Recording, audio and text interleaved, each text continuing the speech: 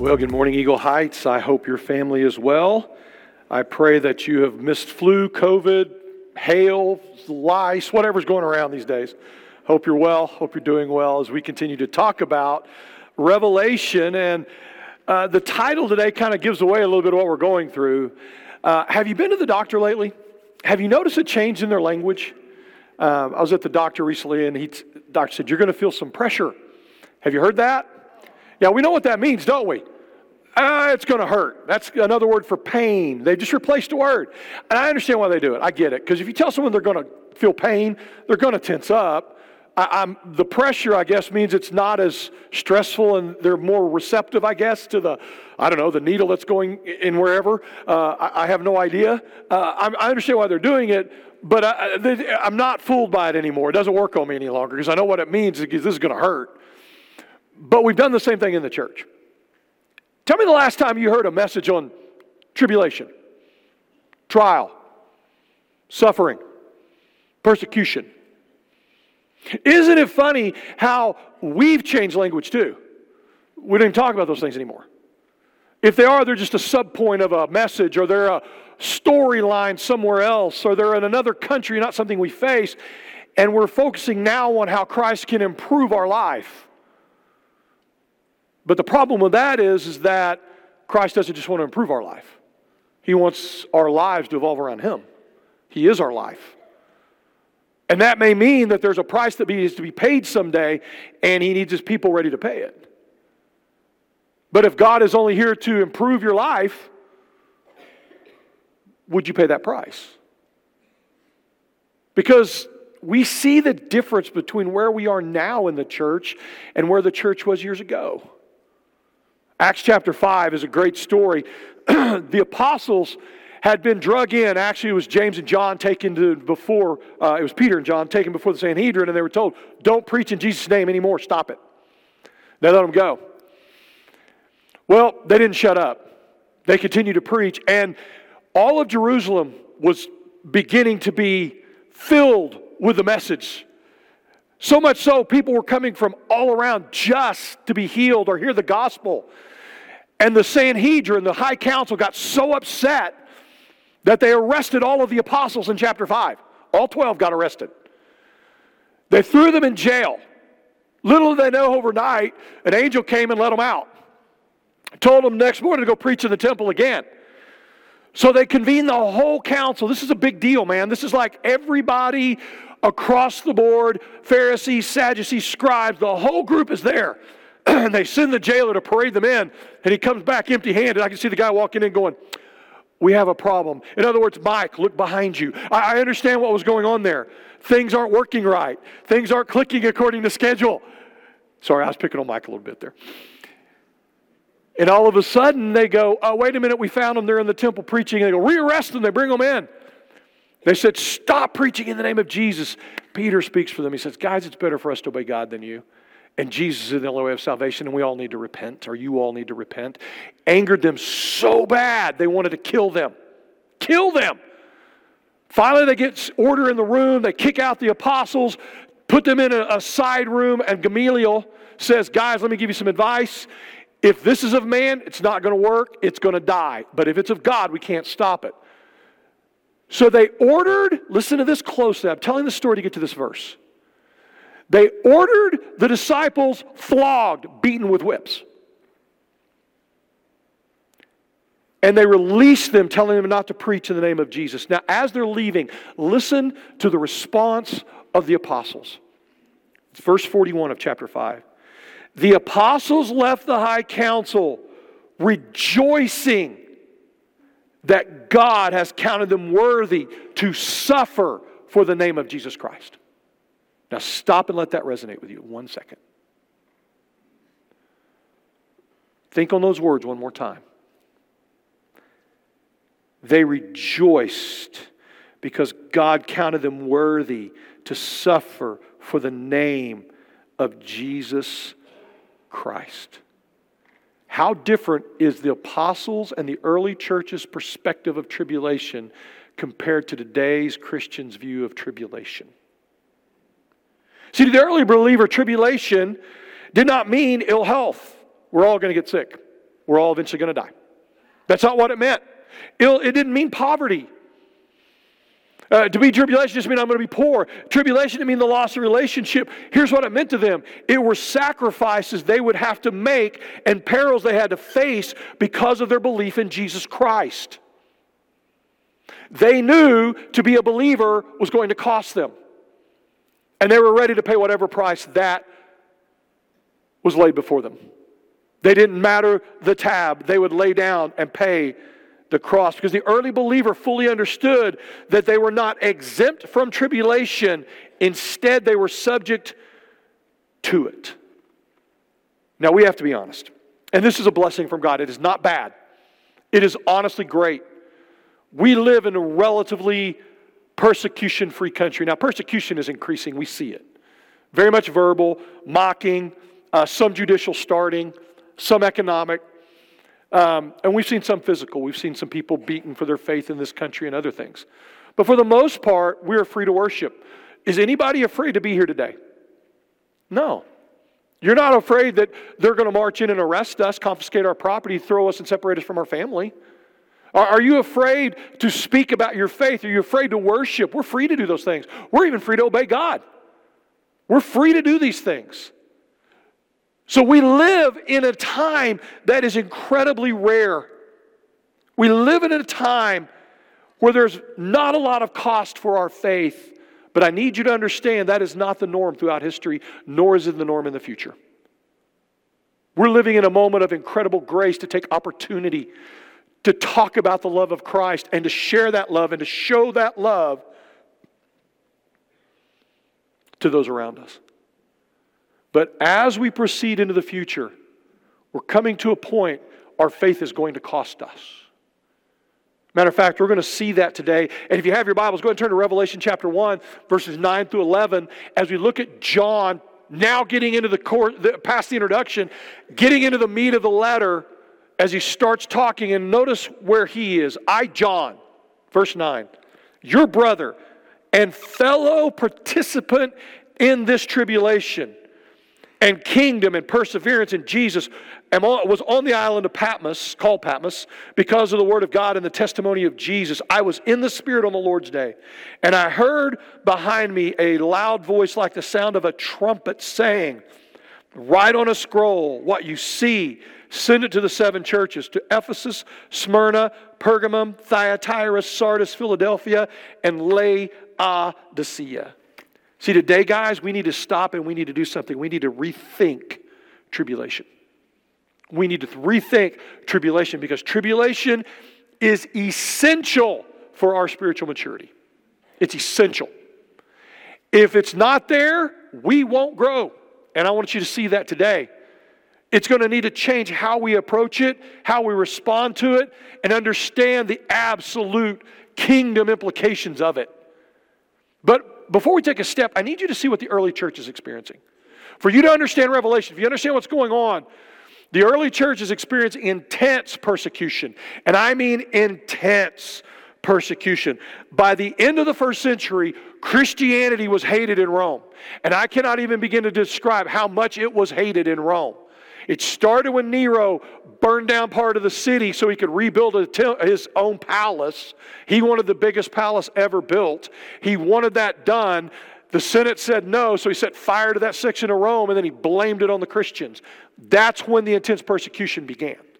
But it only escalated the further we went into the end of the first century, and now these Christians are being persecuted in every single possible way. They're being persecuted politically, because Christians are seen as disloyal to Rome. You must understand what that means. To be a good citizen, you are required to pledge allegiance to Caesar and to Rome. Guys, I cannot even begin to tell you how much Roman thinking was in their concept, how much just the nation of Rome itself was worshipped. The city of Smyrna, which we'll look at in a few weeks, so worshipped Rome that they built a tabernacle, a place of worship of just Rome, where you worship the nation of Rome. Being a citizen meant everything. Loyalty was the highest regard. You pledged your loyalty. And you would symbolize that by pinching incense and putting it on the altar, declaring Caesar to be God, and saying, I'm loyal to Rome. But a Christian couldn't do that. A Christian wouldn't do that. In their eyes, and in a Roman citizen's eyes, Christians were the most disloyal citizens or disloyal people because they refused to acknowledge Caesar or Rome as the ultimate authority, which meant two things. They claimed there's a power greater than Rome, and they would obey their God and disobey Rome. And that made them a threat. So politically, Christians are a threat to the Roman Empire in a lot of Roman citizens' minds. They were also persecuted religiously because they worshiped one God, an invisible God, not the pantheon of gods. They didn't bow to idols. It was absolutely ludicrous to Romans to think that there is just one God and that this one God is invisible and that he demanded complete loyalty and that you weren't allowed to worship any gods. In other words, he's in charge, you're not. But they rethought the entire focus of worship. Because in Roman thinking, I had to get the gods on my side. The gods were disinterested. I either had to favor them so they would give me something, or I had to placate them so they wouldn't hurt me. That's how they had to think. But this is a God who's your father, who's loving, who died, foreign, completely foreign. So none of the Christians would offer any pagan sacrifices. But that meant something to the Romans. If there's any disaster, drought, earthquake, famine, it's because the gods were angry. And who were they angry at? Christians, because they wouldn't offer sacrifices. So what have to happen to those Christians? We have to persecute them to please the gods so we can get their favor back.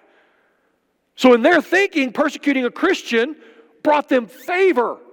So they're persecuted socially or politically, religiously, and also socially. Christians were the lowest class of society. They were the slaves. Now, and here's a problem with that. They had this incredible teaching that all men are equal before God. So Christianity is hated by the aristocracy, those with power, money, fame, and influence. They didn't like them. Because in their teaching, what do they teach? All men are equal before God. So that slave and that powerful man are on the same footing at the cross. They hated that teaching. They also were very suspect of Christians because they're slaves. The only time they can meet is way early in the morning before work or late at night after work. So they're gathering late at night and they're subversive to Rome. They honestly believed the teaching on slavery, that all are equal, would cause a slave uprising, even though Christianity never proposed anything like that.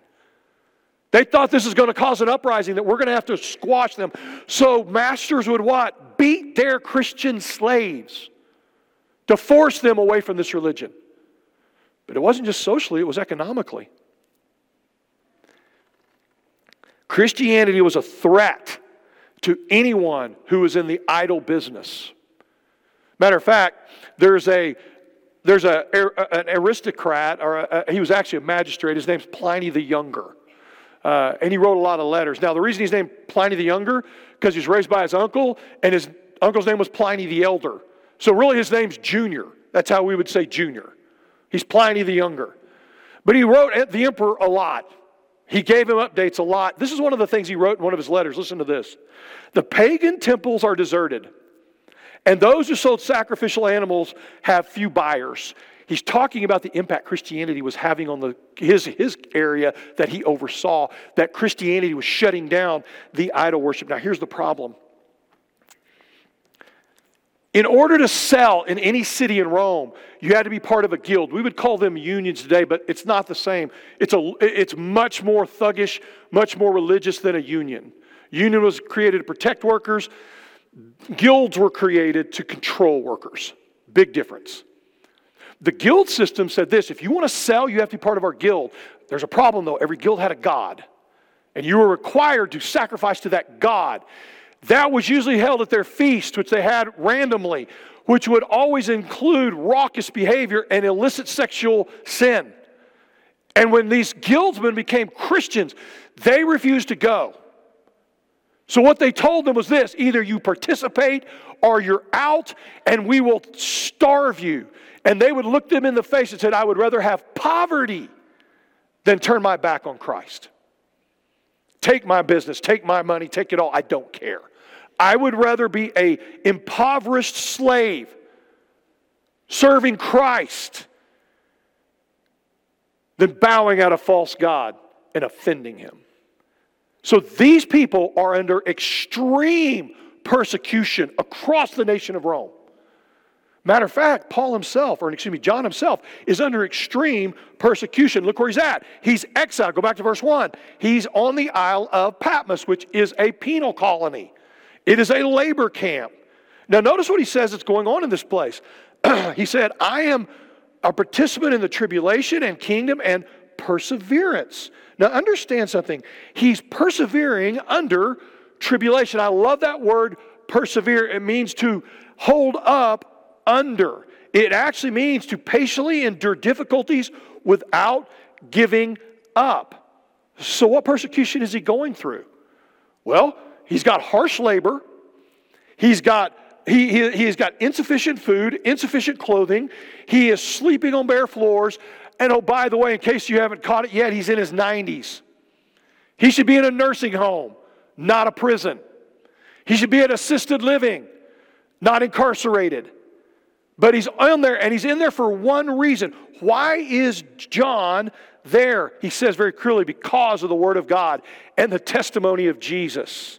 At some point, they say, give up Jesus. And John looked at them and said, I refuse. Do you remember earlier we talked about when he's going through a first century service?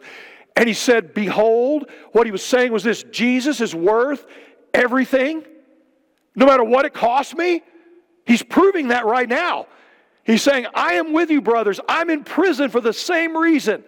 I am standing for the testimony of Jesus Christ. We just sang a song that Christ is enough for me. How far are you willing to take that statement? John has taken it all the way to a prison floor in his 90s, and he's saying simply this: I will follow him regardless. The early church is experiencing intense persecution, but they knew something. That tribulation is the appointed destiny of every believer. Is the appointed destiny of the believer. 1 Thessalonians 3:3. If you got your notes, look at that. It's got an incredible verse on there. 1 Thessalonians 3:3. Could you guys, can it come up on the screen? Thank you, guys. So that no one would be unsettled by these trials, these tribulations, for you know quite well that we are destined for them. Now stop right there. Let's understand that. First off, that word trial, tribulation that's there, it comes from a Latin word called tribulum. A tribulum was a heavy timber with spikes through it that they used to drag across wheat. And what it did was it separated the wheat and the chaff. That had to be separated so you could get the grain, the fruit, out of the wheat and get the weed away from it. So they'd roll it over, and then they would separate those two things. They would take the wheat through tribulation to get the fruit out of it. Now notice what he's saying. It says, you're going to go through these tribulations. They are destined for us. Notice what that means, guys. When we see that phrase, they're destined for us, we need to understand what it tells us about tribulation. Tribulation doesn't mean that things are out of control in your life. Tribulation means that they're under God's control. Why? Because that word destined means appointed. These aren't accidents. God's allowing them. God's bringing them in. God's making them happen. Jesus said something incredible. He said, you want to know why the world's going to hate you? Because it hates me. And a servant is not greater than his master. If they hate me, they're going to hate you. When you follow me, they're going to hate you. So much for God just improving my life. But notice that these also have an incredible benefit to that. They allow us for an incredible purpose. Not only does tribulation mean that things are out of control, but under His control, tribulation shows something else. Tribulation shows you're under His grace, not that you've fallen out of His favor. It's funny, I grew up very, very legalistically. And if anything bad happened, you got questioned. Is there sin in your life? It's like the spotlight got put on you. And you were made to feel like you've sinned. You've done something wrong. That if any tribulation strikes you, then obviously there's unconfessed sin. The more I've studied, the more I've realized that is more of a reflection of a Roman theology than a Christian theology. That's what the gods of Rome demanded, not the God of the Bible. Doesn't mean that you've fallen out of favor. It actually means you falling under His grace. Look at what Romans 3:5 says, 5:3 and 5 says.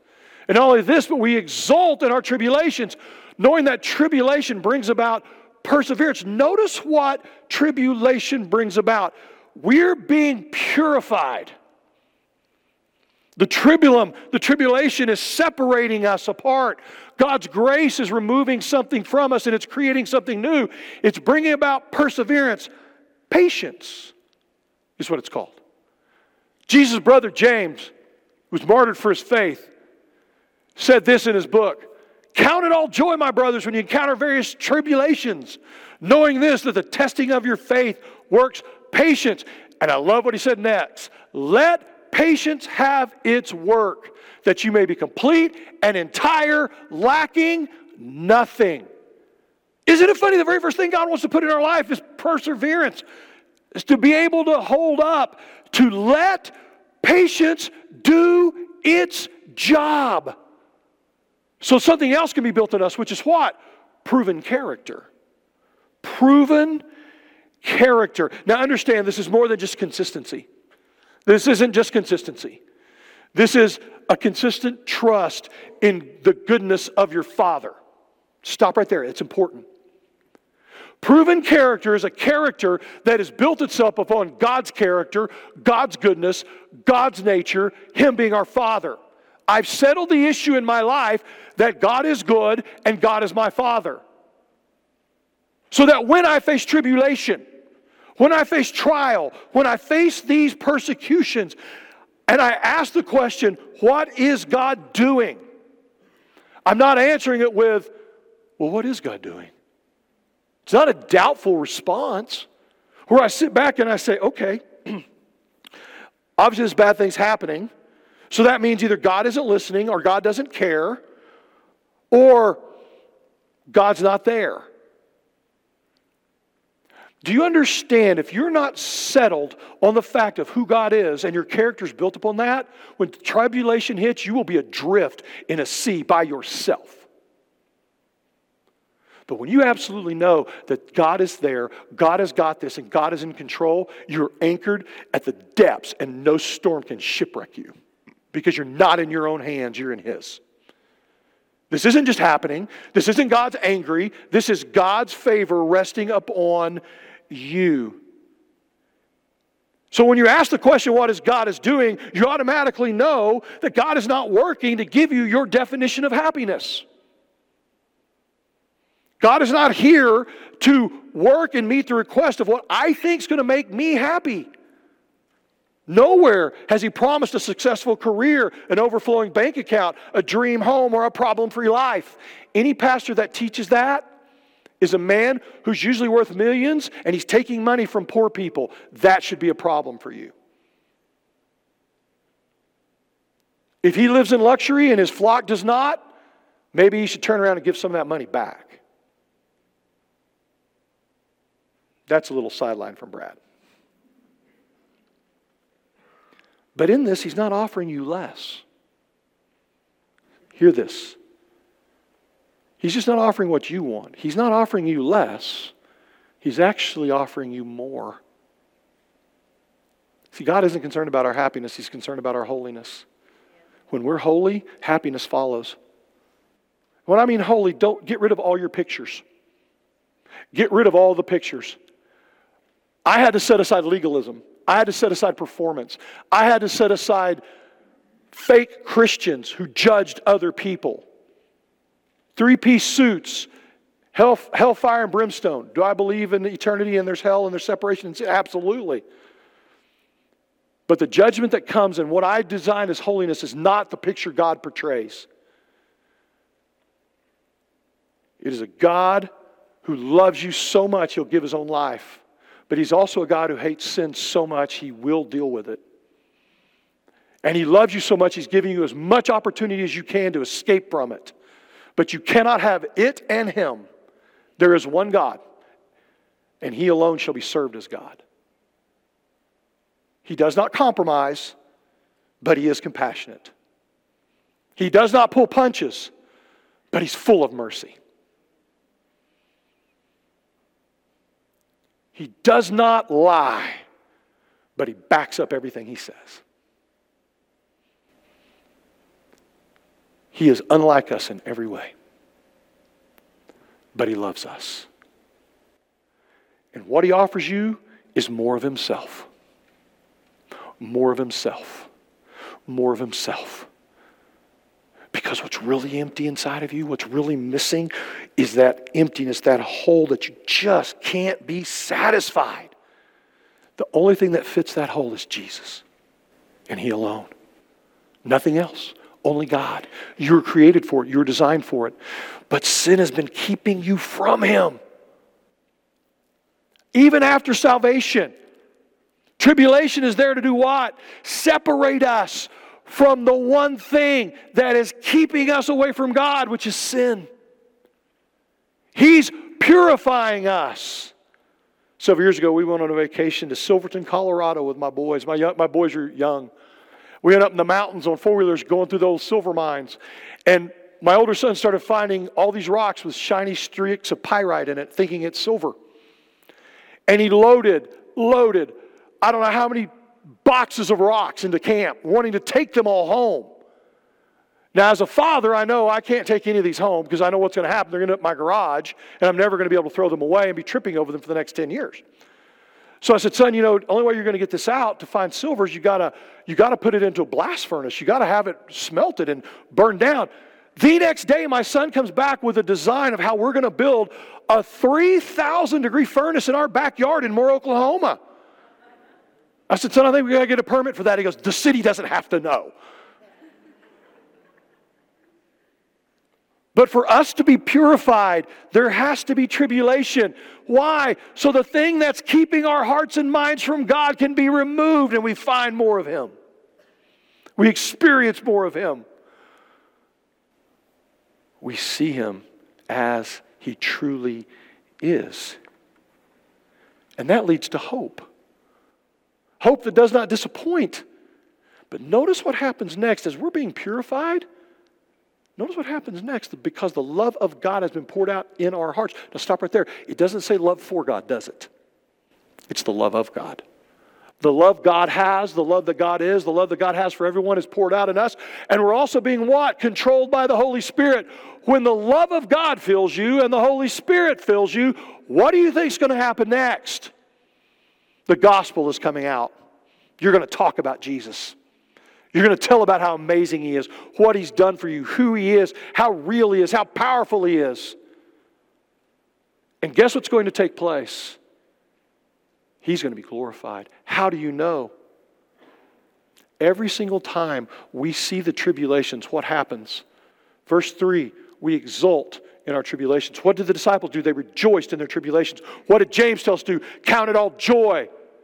When the world is pulling away every single thing that they believe is important, everything they're building their life upon, everything that matters to them, from money to position to social status to their religion, their beliefs, their God, to their everything, and they're stripping it from you and pulling it from you, and you look at them and you say, I don't care, because you can't take Jesus.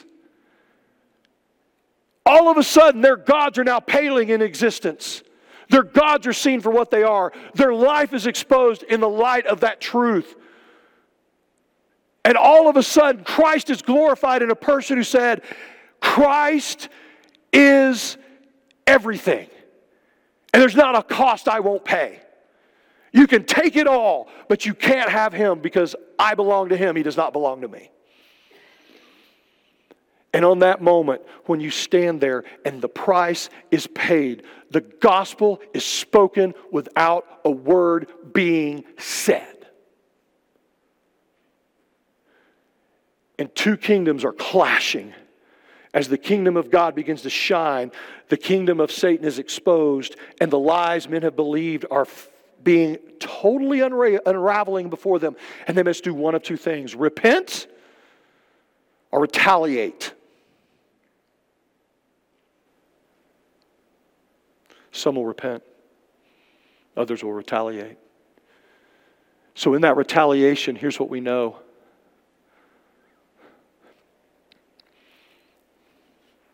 The gospel has been rejected.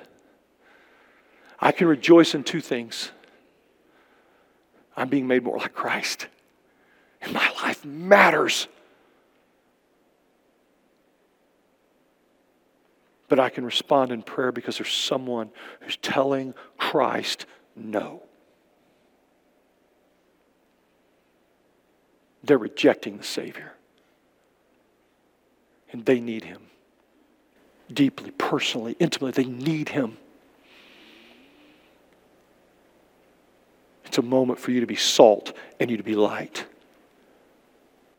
We can take a little mockery. We can take a little ridicule. We can take a little social media post that tells us we're stupid or we're foolish or we're liars. Don't care. Rejection, repentance, or retaliation is what we're seeing.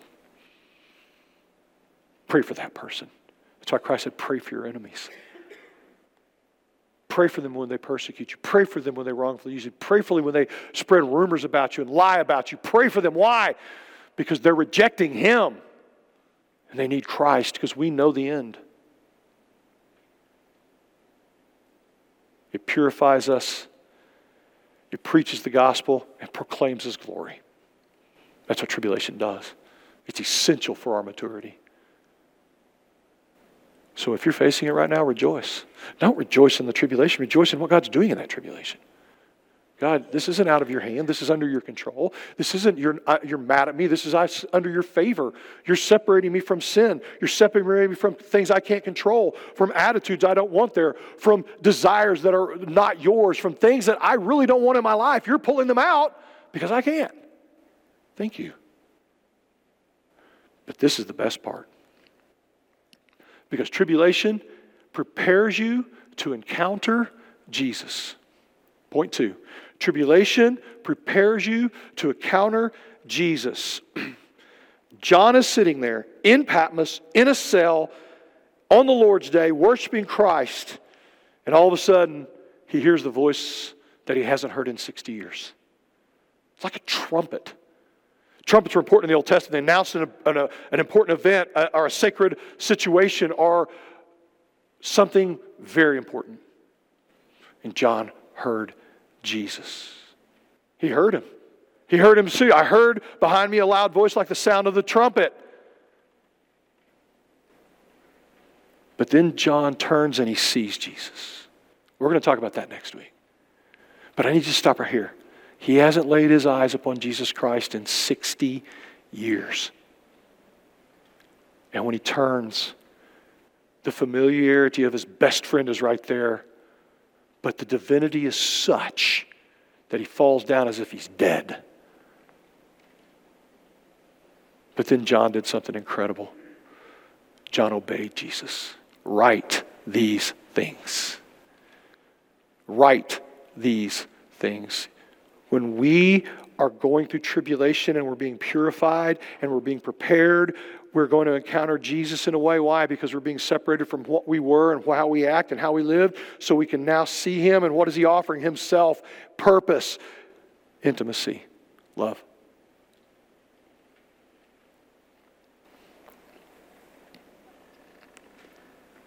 He's looking at you and saying, I want to show you more of who I am and how I want to work through you. This morning, as your heads are bowed and your eyes are closed, for some of you, this message is about one thing.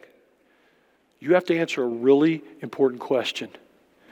Is Jesus really enough for you? Let's start with the believers. I want to deal with you first. Let's be honest, some of you are going to be a little bit like Lot's wife. You're so in love with the world that you're going to turn back because you think there's something in this earth that's going to meet a need in your life. Whether it's money or fame or pleasure or sex, pornography, addiction, I don't know what it is. But you've poured yourself into that, trying to get a need met, and all you're saying to Christ is, you're not enough. Do you understand what you're saying to Jesus as you're a believer, His child? I need an idol other than you to make my life work. I'm going to love something more than you because it's more valuable to me than you, and I'm going to depend it upon you more than you. So I'm going to set it up in my own life. I don't have a little chapel on my property. I have one in my heart, and on the throne is that idol. And how do I know I have it? Because you obey it and you know it's wrong. You're looking to it to make something out of your life, to give your life meaning, purpose. For some men, it's pornography, and you bow down to it every day. Whether it's acceptance, cheap thrill, escape, alone, I don't know what it is, but you're turning to it instead of God. It could be money. You're giving 80, 90 hours a week to money, and you have no time for God. Matter of fact, that your business, your practices are so unethical that if someone were to say you were a Christian, your employees and those around you would be shocked. But you claim the name of Christ because you love money so much, you're going to do what you got to do to get it. It may be popularity or fame. You live on social media to portray a world that isn't real, a marriage that is not good, a parenting situation that isn't true, and you're dishonest. You put the best image of yourself out there because that's what you really want it to be, but you can't admit the truth that it's not.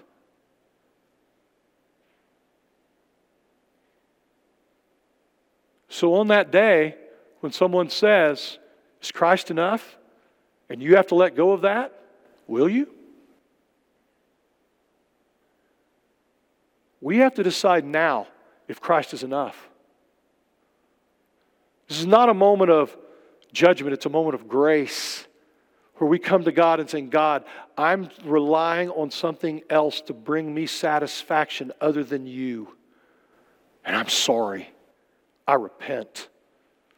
I want you. You are enough for me.